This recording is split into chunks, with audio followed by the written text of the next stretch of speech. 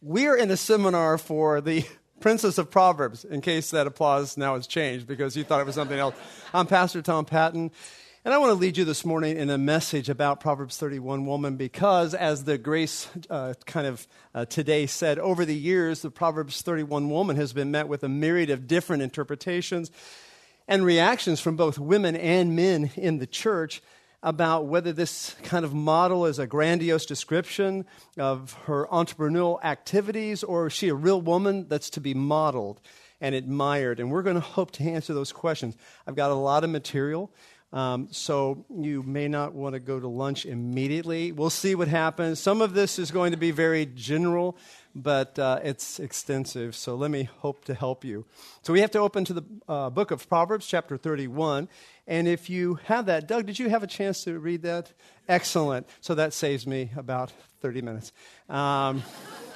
So as you know, if you've also heard it, the book of Proverbs has been one of the most weighty, profound books in all of divine Scripture. It's weighty because it just really strikes at the heart of what affects us the most, especially if you're a parent. What grips you the most is your children, your sons and daughters. And I say that because this book of Proverbs has been designed ultimately as a royal chronicle of parental wisdom. Get that? A royal chronicle of parental wisdom. And I say royal in the beginning there because in many ways we've come to understand the book of Proverbs as like a holy handbook on the preparation of a prince, a guide for his life and a guide as a compass for his soul.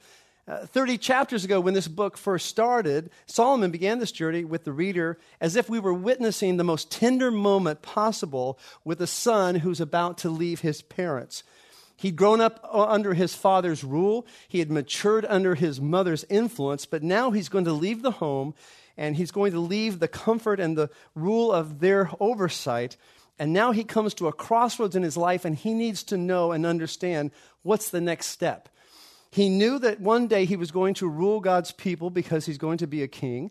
He knew that one day he must go on and become to the nation like a father had been to him his whole life, a king who would show the way of wisdom.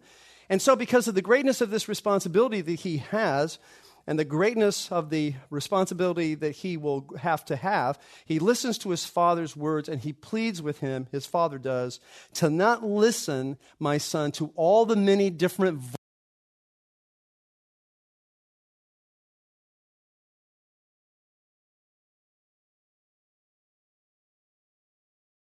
Good from here, so I'll just keep going. You never know. I was breathing hard coming up, I think I blew it out when I was preaching, I'm back. I never went anywhere, but my sound is back. So now, as you know, from the very beginning of this great book of Proverbs, we're introduced, if you know Proverbs, to two women. We're introduced to two opposing voices that are going to be calling for his attention, voices that are going to beg for this young prince. It's the forbidden woman and Lady Wisdom. The forbidden woman and Lady Wisdom. I'm sure you've heard of them before. We're introduced to the forbidden woman in chapters 5 and 7. She, as you know, is an adulteress. She's an adulterous siren who calls to the young princess day and night to come her way. She, this forbidden woman, searches out her prey in all the dark shadows and the streets, begging all who come by to come to her. If he listens to her, the father says, he's going to fail. If he listens to her, he is doomed. And then even earlier in the book, starting in chapter 1 and then again in chapter 8, we're introduced to another woman, Lady Wisdom. Lady Wisdom. Now, she also shouts into all the marketplace. She shouts to him to come and visit her. She personifies wisdom, and she is the voice that he needs to hear. So you have these two opposing voices in the book of Proverbs, the two polar opposites of what a prince is seen struggling with, the two voices that call dramatically for his attention to both promise fulfillment, but one is lying and the other has the truth. And I tell you this because this sets up the struggle, verses chapter 1 through 9, and then again at the end of the book, about these voices and who is he going to listen to. So then in chapter 31 comes another woman into our sights who is much more than just a symbol, She is more than just an ideal. She is seen as being real, and she's presented to us as the kind of woman a prince should marry. The kind of woman who becomes in living form the incarnation of wisdom itself. She is wisdom personified and wisdom personalized. She is, as I've coined her, the princess of Proverbs. The princess of Proverbs. And the entire force of divine wisdom begs this prince to marry her. It's as if the entire journey through the book of Proverbs ends with the Spirit of God saying to us, like wisdom herself, if you find her, marry her. Become united with her. Spend the rest of your life with her and her alone, because she can be found in this life. She is more than a concept. She is reality for those who seek her. Now, ironically, the book of Proverbs was written to a son by a king, and the book of Proverbs ends by showing us how all the wisdom that it's been teaching and modeling now has manifested into a daughter who would be a queen. So through the entire book, we've been focusing on teaching the young prince how to take the throne. Now he's going to be taught as to whom it is that he should sit with next to him as he reigns. This is the quintessential fairy tale book ending of this book. And I think you're going to be surprised at how detailed description of this woman that the prince should marry is actually very amazing and profound culmination of the entire search of wisdom and for wisdom in this book. And that the reason he too is to seek out this woman is more profound and more life-altering than maybe you had once supposed. And I say that because the last chapter of this great teaching manual, Proverbs 31, verse 1 through 31, has to do with much more than just merely providing the prince a princess. It has to do with connecting all the incredible themes in this wonderful book together by providing this prince, and you and me as well, this protection for our lives to marry this one kind of woman. So since you've already had it read to you, I won't read it again, but what you have is a perfect climax to the book of Proverbs, the most perfect climax that could ever be imagined. And I say that because it's a stroke of genius to delay this most convincing portrait of how to live wisely until the very end of the book.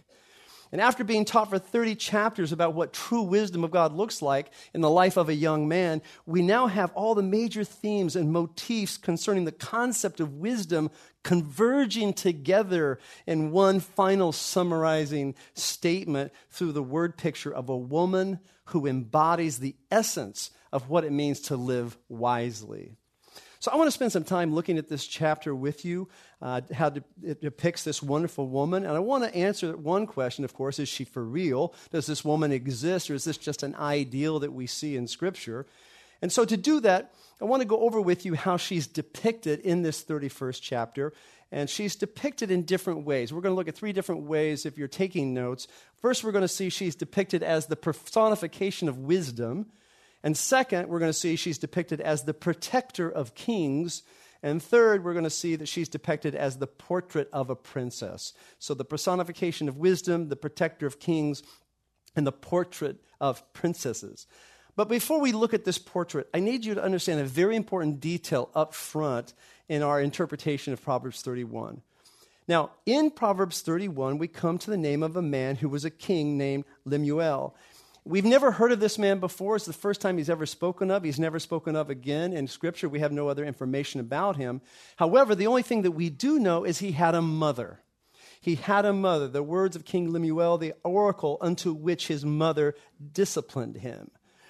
So what we know here is we had a king who has a mother. Therefore, she's a queen. She is the mother queen who had received an oracle by God, and she had been inspired by God to communicate these following words to her son, and then he would in return take these words and communicate them to his son as his mother had done to him. So if you're following, the King Lemuel mother given to us through him is telling his prince son the oracle of his queen mother. He's saying in essence, son, this is what my mother said to me. So it's kind of interesting to take that concept. These are the words of a woman telling her son what kind of woman he needs. And so now the son is telling his son the same thing. So let's look at the way that this is depicted. And again, these are very broad strokes. I think you're going to be encouraged, though, as we go through it. Number one, the first way that this woman, Proverbs 30 woman, the princess of Proverbs, is depicted is by the personification of wisdom. The personification of wisdom. When I use this word personification, just so you know, what I mean is it's a symbolic summation concerning all of the book of Proverbs has been trying to teach us about wisdom brought together in this single idea of a woman. Now, if you've ever studied Proverbs, you're going to know, as I said earlier, we've been faced with these two other women in the book, the forbidden woman and Lady Wisdom. And so Solomon here is representing those two opposing forces in the first 9 chapters by giving him now a culmination of what this true woman that he should be seeking is. And this is so powerful that Solomon ultimately contrasts everything, listen, that can kill this young prince with everything that can give him life by picturing two kinds of women. The earthly woman is seductive and forbidden. The heavenly woman is seductive as well, but her wooing is vital and necessary to give him life. So every feature that adulteresses possess can find their counterpoint in God's wisdom. Let me say that again. Every feature that you see that the adulteress possesses can find their counterpart in God's wisdom. And every desire that the young prince has to be satisfied perfectly, completely, and sufficiently can be in this pursuit of wisdom. So the world offers to the prince this forbidden woman, to herself offers more than just love and intimacy. She offers a model of satisfaction to him that says it will work and give him all kinds of hope. But she offers a type of attraction that is fatal, and he does not know it. But God gives also Lady Wisdom to the prince, and she's a lady who's portrayed as wanting attention as well. Wisdom is furious, it says, as she's calling out. She's ignored, she's spurned, and so she calls out to everyone and anyone that might even hear her voice, proving that she is more worthy to be heard than anything else. In fact, if you don't have to go there now, but in chapter 8, we see that wisdom needs humanity. Wisdom calls out to humanity. She desires to be expressed through men. She searches the world for those that can inhabit her because her greatest joy is to be living in a human mind and soul. So this is Lady Wisdom, who cries out for attention and finally captures his attention in this final chapter. So this is the personification of wisdom. What does Proverbs 31 represent? First and foremost, Lady Wisdom wants to marry him. The queen approves of this union. And with that in mind, this worthy woman of Proverbs 31 is the personification of wisdom as painted through the likeness of this final woman in Proverbs, especially because in this way we see the idea of Lady Wisdom and the excellent wife forming kind of an envelope around the entire book. Now, what manifested in the earlier part of the book now comes to fruition in the final part. And so on one level, this is entirely true. And these parallels are amazing. I just want to set this in contrast to you so you know I'm not making this up. First, let me show you some of them. An amazing parallel of these two ladies, Lady Wisdom and Proverbs 31, is that there's a high premium, it says in the scripture, of finding both of them. We are called to find both Lady Wisdom and the noble woman. So while Proverbs 31:10 says, an excellent wife who can find, we see that Proverbs 8:35 reads concerning Lady Wisdom, for he who finds me finds life and obtains favor from the Lord. These women are to be sought. In addition to Proverbs 31:10 asking the rhetorical question about who can find a wife of noble character, the mother adds that her value is far above jewels, if you heard it read. And as soon as she does, of course, you go back to Proverbs 3:15 and chapter 8:11, where Solomon describes the value of wisdom as being more than precious jewels. So both the search for wisdom and the search for the Proverbs 31 princess are depicted as a divine treasure hunt for this young prince who has enough sense to seek them. So I put this out there before you, just so you know, clearly the book of Proverbs presents this princess as both a personification of and presentation of the ideal woman of wisdom. She is Lady Wisdom personified at the end of this book. And you know, when you think of it, as one commentator put it, quote, "It's nothing short of a brilliant stroke to delay his most convincing portrait of how to live wisely until the very end of the book. Of all the major themes and motifs about women are pulled together and concretized the concept of wisdom into a final summarizing statement by giving a word picture of a woman who embodies the essence of what it means to live wisely." Truly, end quote, that is a masterful, masterful concept. Now, once a woman realizes that the Princess of Proverbs is a personification of wisdom and not a true princess, I know that this room probably is going to be filled with a lot of sighs of relief. I knew it. I knew she couldn't be the real thing. It's a personification. He said it right there. This is theory. This isn't actual. But before you celebrate too long, you need to understand a second aspect of this princess that needs to be explored. Not only is she seen as the personification of wisdom theologically, but also the protector of kings contextually. She's also seen as the protector of kings contextually. And I just think this is fascinating. I've already said that the mother queen in Proverbs 31 presents this princess to her son, listen, as the antidote to what her prince son really needs. To what I mean by that, if he would only cling to the purifying effects of this princess that she's about to present to him, then he would protect himself and his kingdom from falling under the weight of his own crippling, incapacitating sin. Now, I want to show you why I say this and how it's brought out in the kind of theme-by-theme context of this chapter. And by the way, this is one of the most wonderful aspects of this godly princess that you could ever hope to find for this young prince, that to marry her would be to give him everything he needs for success and sanctification. Everything he needs is balanced with her. And I say that because everything we see this mother is pleading for him to possess is fulfilled in the exact qualities that she, the Proverbs 31 woman, already possesses. So this princess is to be the spiritual, get this, emotional, literal protection that he needs to guard himself and the kingdom. Let me do some comparisons to kind of show you what I mean by this. How this princess of Proverbs is the exact antidote, what the queen mother is concerned about, what her son will need. Now, remember, in the very first 9 verses of this, we have a whole different sense here as the mother is speaking through the king about what it is that he should want and what he should be. Look at me at the mother's first warning, verse 3, don't give your strength to women, meaning forbidden women. That's countered 3 times by the strength of the princess of Proverbs, what she possesses. She is girded with strength. She has strong arms, verse 17, and strength is her clothing, verse 25. In fact, she's called the woman of strength in verse 10, which is translated by the Legacy Standard Bible as excellent. It's the same Hebrew word that Lemuel's mother used in verse 3 to speak of the forbidden woman who takes from him his strength. She takes his strength, or Legacy says also his excellencies. She takes the excellencies, but the woman of Proverbs, the woman who is the princess of Proverbs, has everything he needs to counteract what she takes. This woman is truly strong. This woman doesn't take his strength, she gives strength. The idea here is, don't you dare give your strength away to forbidden women, but instead you must multiply your strength by finding a woman of strength like this woman, the princess of Proverbs. So the princess of Proverbs not only does not take away his strength like the forbidden woman, but instead she gives strength to the home. She doesn't hurt him. She, verse 12 of chapter 31, does him good all the days of his life.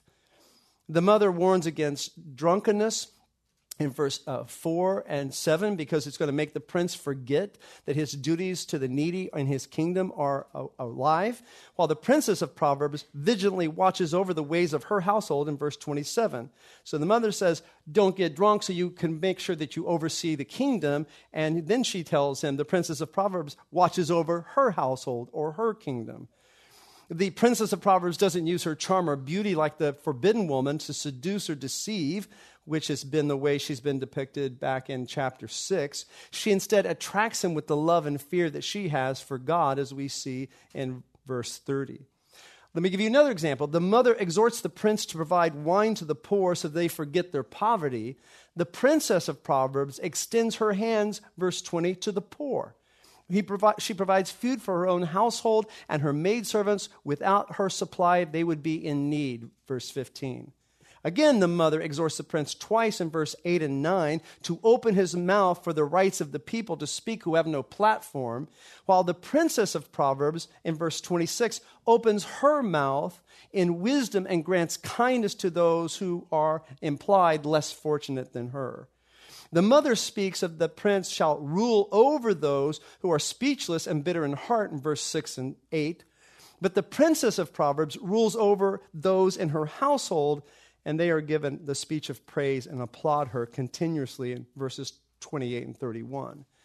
So what I'm trying to set up for you here, if you're following this, is the greatest contribution, her greatest contribution to the kingdom, this Proverbs princess, is by taking care of the king.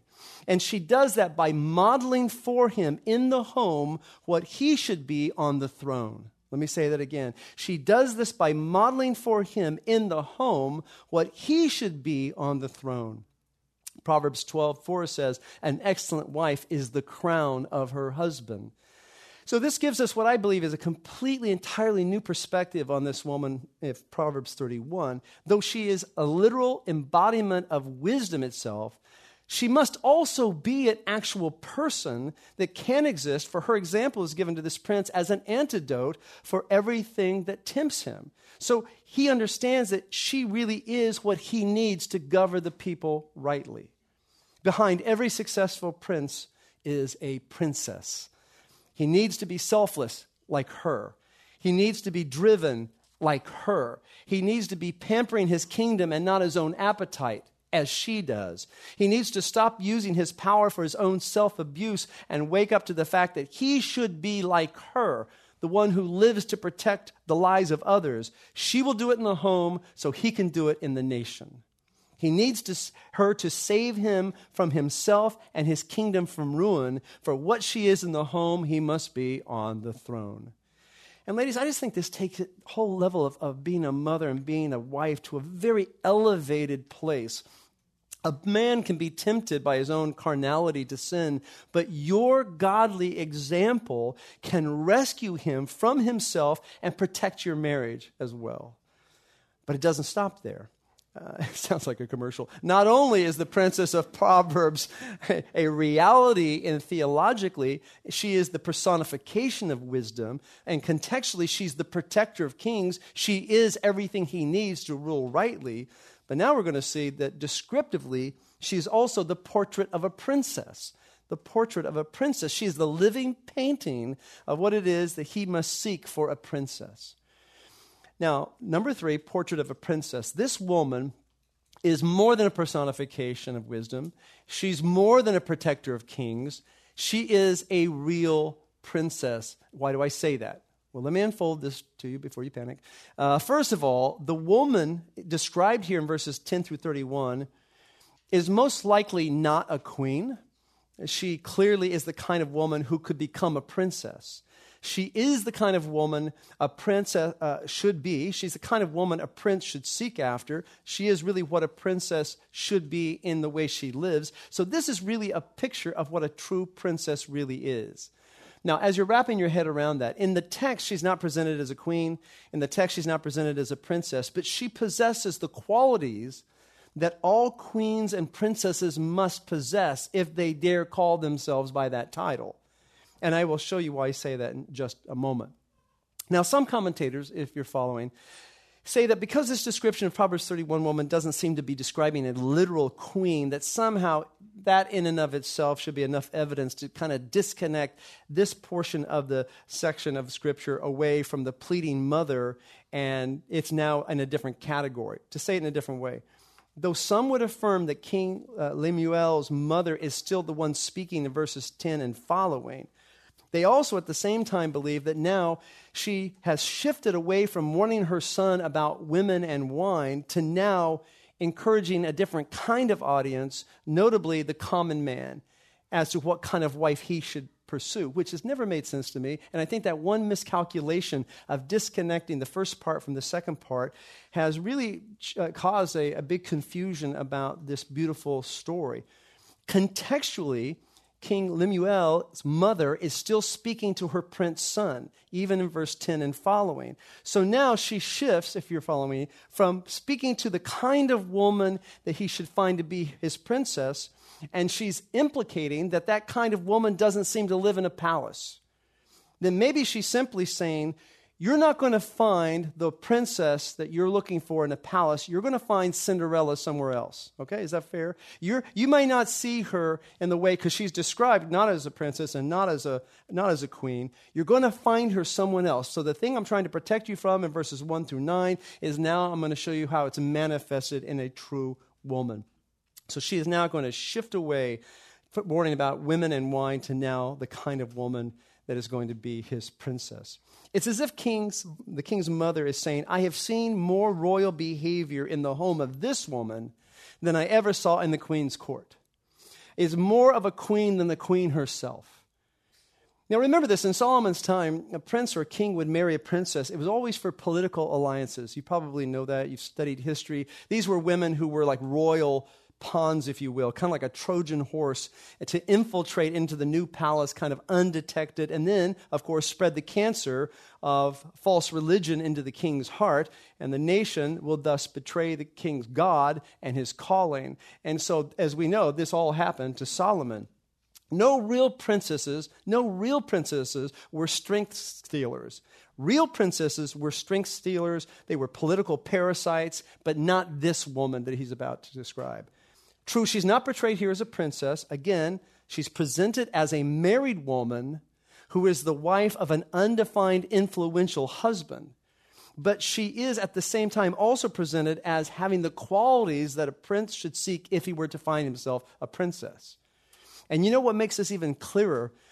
I believe the king's mother is presenting to her son a woman who is a royal blend of herself and the biblical heroine that we know as Ruth. And I say that, and we're not going to get into this deeply, but there's at least 8 shared character traits between the princess of Proverbs and the character of Ruth herself. And I can't get into all of it right now, but none is more apparent than when Ruth 3:11, Boaz says that she's a woman of excellence, which is the exact same description that we have here in verse 10. So it seems in some ways, if you're thinking through this, Ruth was the model for this queen mother during her life, but maybe not completely. She had some of her attributes. Either way, this prince son, listen, is called to find a woman who will save his life, who will save the throne and save the life of the nation as well. And he is to look for an unwed woman to become his princess, using this example of what a wedded woman of excellence is like once she's married. Let's just think about that. So though the queen mother here isn't describing a queen literally, we'll see that this woman has the same benefits category by category that a queen would have. This woman has the same privileges that a queen might have. In fact, her husband, who is the same kind of influential man who would sit at the gate and get respect just as the kings themselves did in his day at the gate. She's married to a man who possessed the most similar prototype to a king imaginable without being a king. This woman is the portrait of a princess for all princesses to follow after and all princes to seek. She personifies wisdom, she protects her husband, and she's a portrait of what a true princess is, which leads me to some general thoughts just for you right now. True princess comes from the fields of hard work, like Ruth, right? Just remember, a true princess, like the young Shulamite bride in the Song of Solomon, who was Solomon's first wife before he lost his way, who worked hard with her hands and whose skin was tanned from that work in the field, who was humble in her soul, that's the kind of princess that your son should seek. So ladies and gentlemen, think of it this way. Don't you ever despise that young girl who's working at In-N-Out Burger because she could be a princess. That's exactly what the inclination is here. The implication. I can't even speak. To imply. It's implying it. Because biblically, and I talk for a living, it's weird. Because biblically, all godly princesses are created in the field of hard work. That's why Ruth and the bride of Solomon's song both are workers in the field, and yet rich men and a king choose them for their bride. You see, a woman who can take care of the fields is a woman who can take care of a family. The woman who can take care of the field is a woman who can take care of a family. She lives to care for others. She works to care for others. This is the one you marry. That one right there. And you really want a Cinderella. You really do want a Cinderella who served her sisters in humility way before she was given the glass slippers. You don't want a Kardashian who already believes that she's a princess. What did I say? I'm sorry. Someone told me about this person. Kardashian already believes she's a princess. You want to find a woman who doesn't know she's a princess and then crown her as one. So you tell your sons they're not to look for princesses sitting in the palace, but they're to view her working in the home. So guess what, mothers? This real woman that he's supposed to find is presented to him as a woman who's already married. She isn't portrayed as a single gal. She isn't seen as some girl away at college. She is painted as a woman who already has a family and a husband. So what does that tell you? It tells you that King Lemuel's mother isn't endorsing polygamy. Of course not. It says that how can a single prince study the ways of a married woman to find out who he should marry? How could he do that? That's right. The woman this prince is to find is living in his own home. She is you, mother. She is you. He's supposed to study you to know what kind of woman he should marry. And you need to tell him that. And husbands, you need to tell your sons that. The whole family needs to understand that your prince is to find the kind of woman you model to him in the home. Now, what are you supposed to model? What is that behavior he is to study so he understands who should he crown as his princess? Well, look at the contrast here. This woman should help the poor. The pleading of verse 5 through verse 7 for the prince to not forget the poor is contrasted with verse 20 with this woman's tendency to extend her hand to the poor. Also, she's to be kind. The cry for the prince to open his mouth to plead the cause of the needy in verses 8 and 9 is contrasted with Our Lady opening her mouth in verse 26 with wisdom and kindness towards her family. She possesses as a woman everything he should possess as a king, for she fulfills as a princess everything that the queen mother desires for her son as a prince. What this prince needs is a princess unlike the princesses of his day. What he needs is a princess who was not born in a palace, who was not born with a silver spoon in her mouth, who was not born with political interest or foreign gods as her masters. No, what this young man needs, this prince, if he's ever going to save his kingdom, is a woman like this one to become his princess so that she might save him from himself. And I want to take the remaining portion of our time just to release the ladies here of some unnecessary burdens so that you might think about this woman rightly, because I believe most women see Proverbs 31 as so unobtainable that this pursuit of her role and banning certain kind of attributes that they might have to fulfill that, I don't know, it just kind of comes with people with a certain kind of smugness, and that I believe is totally unnecessary. And I want to kind of set this in 3D for you. So what I want to do is to present you just some 3 unnecessary burdens real quick as a tag to what I'm saying. And 3 unnecessary burdens I want you to think through. And I want you to understand that you shouldn't be burdened about as well as those things that you need to consider, because the question is, do they apply to you? That's what we're going to find out. So let's first look at unnecessary burdens. I kind of brought them along with this kind of phraseology. These are going to be commands, kids, and coins. You can just put that down, commands, kids, and coins, and we'll talk about that. So let's just look at commands first. I want you to understand commands. Let me lighten your burden by saying that the woman you see here, what a literal prince is to seek after is a literal princess. And though she stands for the culmination of wisdom herself, though she can be understood as an example of what every woman should aspire to become, contextually, being this kind of woman is not presented to us, listen, as a command that you must follow. It's not presented as a command, but rather this is presented to us as a casting call for the role of princess, okay? You want to be this princess, you can aspire toward that, but this is not a command of God that you be this. So if you want to audition for the part of a princess, that's fine. You can do that. But this is not a standard for all women. This princess plays a very specific role in this context, and that role is important for us to understand. But there are no commands for you in this section to obey. Okay, you good with that? I thought it would be helpful because there's nothing there. Second, I think it can lighten your burden a little bit about kids. I say that because when King Lemuel's mother presents this woman for our consideration, she presents her at a certain season of life. Very, very important. If you notice, she has children old enough in verse 28 to evaluate her efforts and praise her. So this isn't a picture of a woman who's raising infant children. This is not a picture of a woman who is balancing the checkbook with one hand and changing diapers with the other hand. That would be horrible. No, rather, this is zeroing in on one woman's life once she's freed from the rigors of early child rearing. This is focused on a time in her life when she could contribute to her home in a direct way because she's no longer distracted with babies. She has children that have enough discernment to recognize her efforts, to praise her for them. So we're talking at least 8 years old and older. This is the woman that is pictured. So many times mothers are overwhelmed with what they see here because they try to do it all. And I understand that. You want to be a woman of excellence. But that isn't the scene here, just so you know. Because this woman has older children and she's affluent enough to have maidens that are portrayed as her servants to help her. Now, you're going to find out she's free to pursue other directions of providing for her household.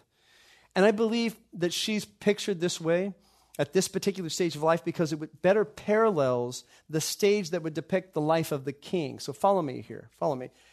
As a king has certain responsibilities that he's called upon to fulfill, a king also has servants who help him administrate the oversight of people. A king is freed from constant involvement with the people he serves so that he can direct and plan and involve himself in deciding more judicial matters.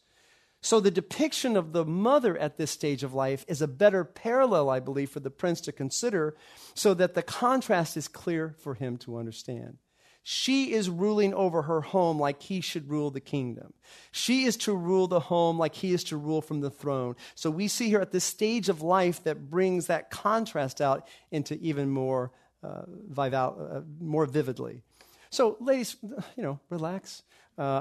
This portrait is not to be seen as an additional burden for you to struggle with. Just take care of this season that you're in. Just take care of the season of life that you're in, because this is a portrait of a woman who is free to work in the way she does because of her stage of her life and her husband's affluence.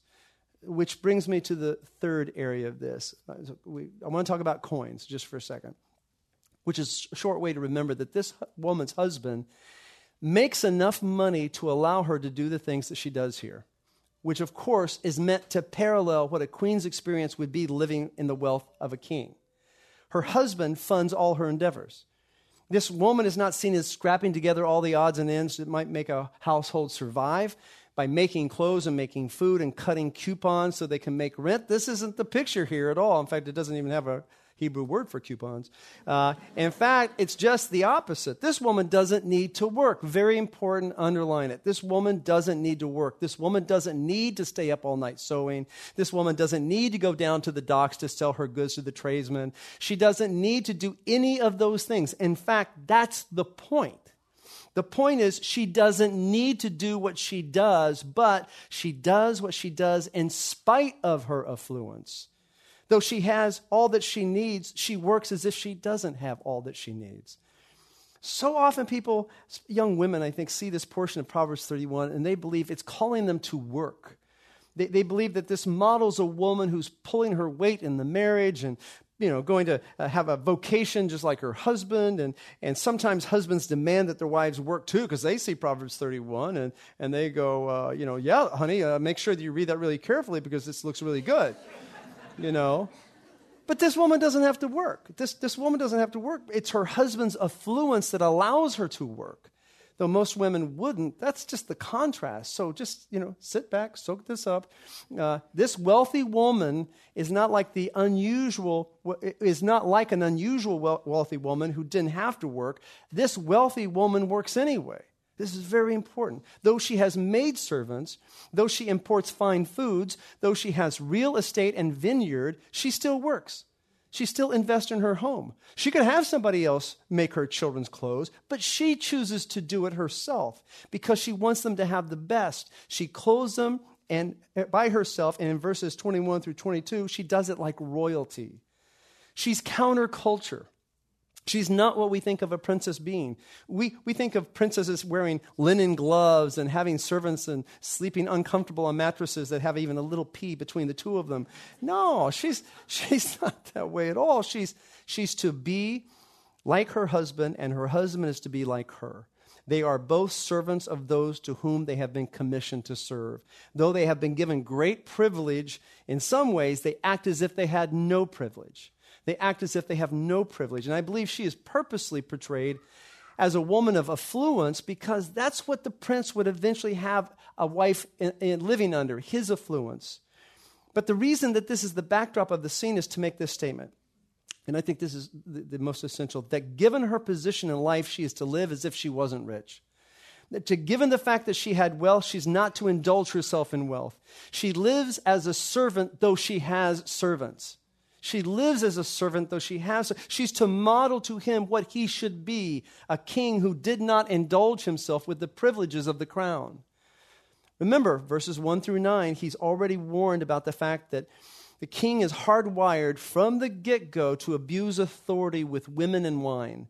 But he must be a king that sees his responsibilities as only rights. He's not to spoil himself. He is to spoil the people. Though she serves and has servants, she rules her household as a servant because she's a picture of how to rule this kingdom. She is a servant king. Like a servant king, she's modeling to him what that looks like in their home. Look, you cannot escape the teaching of Scripture modeled perfectly in the Lord Jesus Christ. A king is to come to serve and not be served. It was true for Jesus, it was true for David and Solomon, and for this prince as well. And she models that same truth as a mother and wife in the home. So to summarize it, where we are today, this portrait of a Proverbs 31 woman is not a command to become like this woman. This is the kind of woman a prince should seek to be a queen. This is the resume of a princess, not a homemaker, okay? And even if she was a homemaker, still she's seen at the stage of her life where what she does is past the point of having infants in the home. She does what she does once they're older, and she has help in taking care of them, and all that happens because her husband is affluent. She's free to do all that she does because he funds her. She is financially able to do what she does. So she buys a vineyard with her own money, right? True, but where did she get the money to buy the vineyard? From the clothes she sold. And where did she get the money to buy the linen and flax that make these clothes? From her husband's estate. Yes, she prospered. Yes, she multiplied what he gave her until it was more. Yes, she's pictured as an entrepreneur extraordinaire here, but the initial funding came from her husband. It takes money to make money. It's always the same truth. And the reason all of this is portrayed here the way it is to provide for this young prince a woman at a particular stage in life that parallels as closely as possible not just who she must be, but what he must be as a servant king. I believe that's what we have before us in Proverbs 31. So you don't need to look at this chapter, ladies, and feel burdened because it isn't talking about you. This entire book has been a training manual for a preparation of a prince to become a king. And here at the very end of this play, the Spirit of God merely is telling us that the wisest thing the prince could ever do is protect himself and his kingdom to marry this kind of woman. She finds and produces clothing for others. She studies and buys a field and plants a vineyard with her own money, and not because she's a wine connoisseur, not because she wants her own bank account, but rather because her whole life is poured out for others. She reinvests in her family. She is consumed with doing good to her household, which is an outworking of her fear of God, namely to free her husband to do the work he's been given by God and by being consumed with the work that she's been given by God, to provide for the needs of her household. And she is consumed with those under her care. She not only frees him to be the same man that he should be before the nation, but at the same time models for him within their own home the attitude and selfless work ethic that he should have on the throne. Now, someone might say, isn't this a contradiction of Titus 2? The wife is to be the keeper of the house. Not at all. In fact, rather contradicting Titus 2, it defines Titus 2. Being a keeper of the home does not mean the woman never leaves the house. I don't know why people think that. It doesn't mean that this woman should never be enterprising. It doesn't mean that she can't work to supply additional good to her home. No, it merely means that everything she does is for the home and from the home, and the home is her headquarters, the main sphere of her influence. And along these lines, let me make just a comment, husbands. If your wife has a genuine interest, a genuine talent to do something, whatever it is, and you have the means to allow her to do that particular thing, then do it. Make her happy. Why wouldn't you do that? Mama's happy, everybody's happy. You know that. So don't come to her and say, hey, honey, I'm a little short this week on the rent, so you think you might be able to get a job, twirling those pizza signs around and get a little extra dough. Remember Proverbs 31? I'm just saying, it's biblical. No. No. If you're short, dear husband, you need to get a second job, okay? So it's your responsibility to provide, because the implication here is this woman works because she wants to work, not because she needs to work. If she needs to work, then the whole underlying purpose of why it was written is destroyed. She is already affluent. She doesn't need to flip burgers to make ends meet. The husband isn't saying to this princess, how's the vineyard coming? And he doesn't say anything. He's not kind of wondering what's kind of the proceeds. He allows her to use his resources as she wants, and he trusts her because she is driven to do good all the days of his life, and he knows that. Now, real quick, some of you might be thinking, though it's true that sometimes, especially these days, you might see a wife being the main source of income when a guy's going through seminary or something like that. But that would be for a very short season of life. That's not the pattern of life. That is just a small area of life. No, what we see here is a woman who has resources, and her husband releases her to invest her resources so that they both can enjoy contributing to the health of the home as well as contributing to the financial strength of the home. She reinvests what she makes to the home, not out of need, but out of love. Now, you might say, Tom, how can you make more out of nothing? At the end of the day, we only have exactly in our home what we need and no more. So what's the implication for me? We're hanging on by a thread. My husband isn't affluent. I don't have the ability to buy materials so I can sow and sell and reinvest anything because there's no wiggle room for us. That's okay. Because the implication of the Princess of Proverbs is this. Because she fears God and because she recognizes the need to do good to her husband and household, she selflessly commits herself to doing more than was what it expected of her. She goes beyond her station to give her family the best she can, to model for him that he should go beyond his work ethic as well. I'm going to show you the kind of person that wants the best for their family, to incentivize and inspire you to do the same. And when you do that, not only do you smile, but all who know you smile as well. As we see at the very end, give her for the fruit of her hands and let her works praise her in the gates. This princess lives to honor God, to do good to her husband and family. She, like all godly wives, is the one who ultimately is going to get a standing ovation from those that love her. Her children rise up and bless her. As her husband, he also praises her, saying, many daughters have done excellently, but you have gone above them all. So you know who's clapping the loudest at the very end of this play of the book of Proverbs? It's your sons and daughters. It's your sons and daughters, because now your son knows what kind of woman he's supposed to marry, and your daughter knows what kind of woman she's become, to become a woman consumed with doing what is right before God, doing good for her husband, and doing good for her household. So now the play is ended. The curtain is coming down. The prince has found his princess, and wisdom laughs out loud while the entire audience cries, encore. For we have just seen and understand and know deep in our hearts that they lived happily ever after. Let's pray.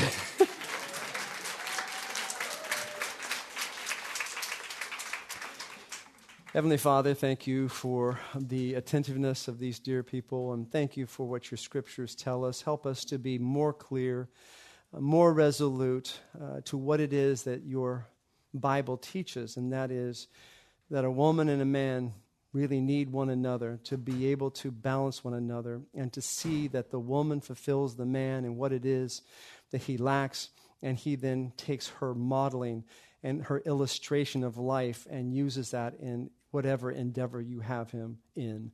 Father, help us to understand these things, be discerning in these things, and to be blessed. And we're asking this in the name of the one who came and died and rose again, Christ Jesus. Amen.